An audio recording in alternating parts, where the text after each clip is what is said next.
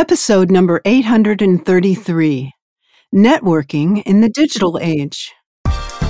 You're listening to the official BNI podcast with BNI founder and Chief Visionary Officer, Dr. Ivan Misner. Stay tuned for networking and referral marketing tips from the man who's been called the father of modern networking, along with suggestions and insights into getting the most from your membership in the world's largest networking organization, BNI. Hello, everybody, and welcome back to the official BNI podcast. I'm Priscilla Rice, and I'm coming to you from Live Oak Recording Studio in Berkeley, California, and I'm joined on the phone today by the founder and the Chief Visionary Officer of BNI, Dr. Ivan Misner. Hello, Ivan. How are you, and where are you? Well, I just got back from a regional event in Charlotte, North Carolina at BNI headquarters. And I love, this is a great podcast because, you know, I'm talking to you. I just came back from Charlotte. I'm talking to you from Austin. You're, of course, in California. And we're talking to my guest, Scion Fernandes, who's in India. And it's one of the amazing things about technology today, Priscilla. Yeah, incredible. So what is Scion going to share with us? Well, Sean's going to talk about networking in the digital age. And I've known Sean for about 8 years. He possesses extensive expertise in digital marketing. He's got more than a decade of hands-on experience and technical knowledge. He's collaborated with diverse businesses worldwide, from startups to corporate giants, including Microsoft to Harman, 3M, of course, BNI. And as the managing director of Scion Social, which is a premier global digital marketing agency, Sean has guided the team to numerous accolades, including the distinguished MENAA Customer Service Award. He's well-rounded skills and achievements underscore his commitment to driving excellence and innovation in the digital realm. And Scion handles my marketing. They are, of course, involved in BNI, and they handle my social media marketing. Sean, welcome to BNI Podcast. Thank you, Ivan. Thank you so much. It's an honor to be here, and that's quite an introduction. Thank you. Oh, well, listen, you deserve it. Let me ask you a few questions because these are some important questions for BNI members today. With all the shifts in digital marketing and particularly AI, what changes in networking and what remains the same in your opinion? Right. Thanks for that question. So, really where we need to start, and the first thing that's important that underscores all of this is that there's just more content and really in many ways more noise than there ever has been before in the digital world, in social media. You could scroll all day on any platform and never get to the end of it and never see where you left off the last time.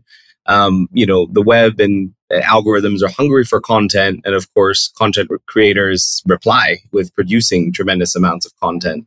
And of course, AI has accelerated this cycle with ChatGPT, with Copy.ai, with generative imagery. We can produce content faster than ever to sort of feed the algorithm. But with that, I think the need to stand out and to have a tangible brand is more important than ever, to not get lost in the static. And I think, with that comes in the importance of authentic connection and, really connecting with people that relate to you, where there's kindred spirit, especially where technology is replacing proximity.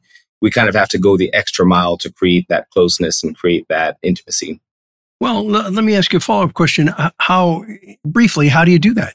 So I think, if we go back through the last few years, if they've taught us anything, it's that, the closeness of real relationships and the people that matter in our lives are more important than anything else. It really puts a lot in perspective. And, when it comes to connecting with new people and sort of reaching out and sort of networking in the digital space, I think the center of it is having a vision and being able to articulate that vision, which then attracts other people who align with it. It's a shift from advertising and just sort of broadcasting a message to more of thought leadership and being your authentic self, and then, attracting people who relate to that and who align with your vision.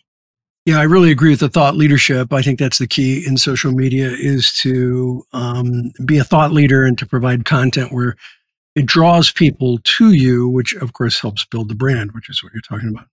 Right.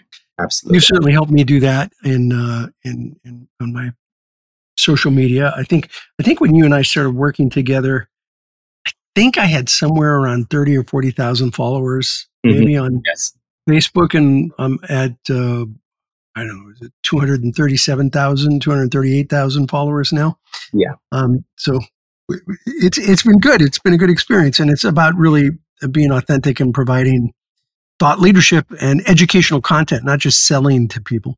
Right, absolutely. And you'll know from everything that we've done together how, as times have changed and technology has changed and trends have changed, we've had to adapt our strategies, adapt our tactics to Yeah, align with that, the frequency we post at, the kind of things we post. But what always right. remains the same is that there is a core message behind it. And that, if we go back to BNI's visibility, credibility, profitability, you always Right. have to be visible. If you're not visible, nothing else is going to matter. But behind that, if there's no credibility and there's nothing to back it up, it's going to be an empty vessel. And then, of course, having the combination of those two together is what creates a profitability in the long run.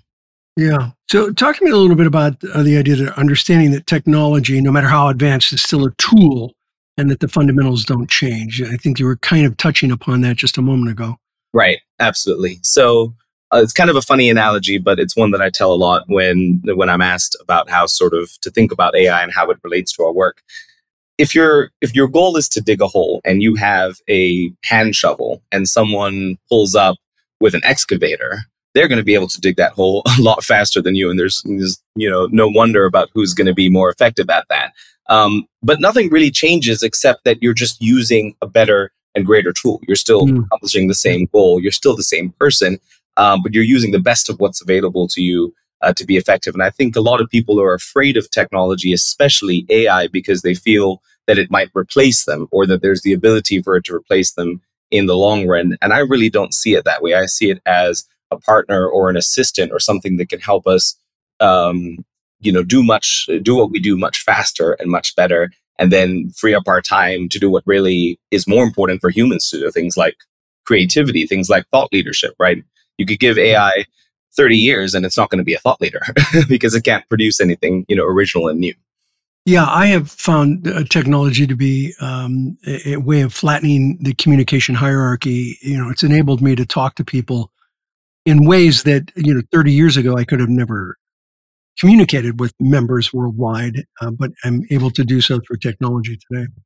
Right. And that starts with, right now all the conversation is about AI, about machine learning, this sort of Mm, advanced technology. But if we take, just go back a couple of years and even think about video conferencing in Zoom, that is, as a technology, has enabled us to do so much more. We can apart from physically, we can be in more than one place at a time. I've seen people on two Zoom calls at the same time oh my attending goodness. two meetings, but even if it's just 1,000 spanning thousands of miles simultaneously to be making business decisions that impact the world, it was unheard of just a Yeah. few years or a few decades ago. Well, I think we got through COVID because of Zoom. I mean, imagine that COVID happened 30 years ago. That way, there'd be a lot more people that would have either passed away, or a lot more businesses that would have failed if we hadn't had the technology that we have today. Right, absolutely. I was just talking today with a gentleman I met in Birmingham, in the UK, a couple of weeks ago, and he was saying that they have a recruitment business, and they only realized in the pandemic how paper heavy their recruitment process and the way they ran their business was, and they were almost debilitated, and they had to adapt so quickly to change.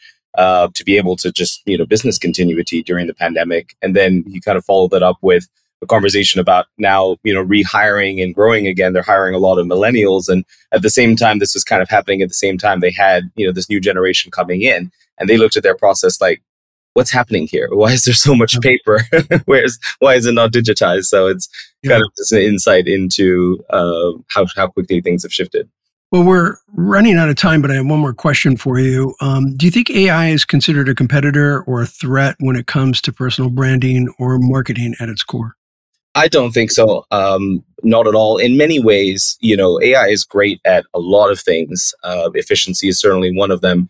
Authentic connection is probably pretty low down on that list of its capabilities and what it's good at. And I think in many ways, AI kind of being on the rise is going to highlight the need for personal connection and for physical connection in many ways, more than ever. And if you think about it like an assistant, right? If you know someone well, you kind of get past the assistant, you go straight to them, right? And I think that the relationship that we want to have with other people, right? The AI can be there, it can do its thing, but we want it out of the way when we're connecting person to person. So I think it's important to use it for what it's good for. I use it for scheduling all the time. I don't reach out to people and say, hey, when are you free for a meeting? Technology does that. But when it comes to being present and in the room, that's all you.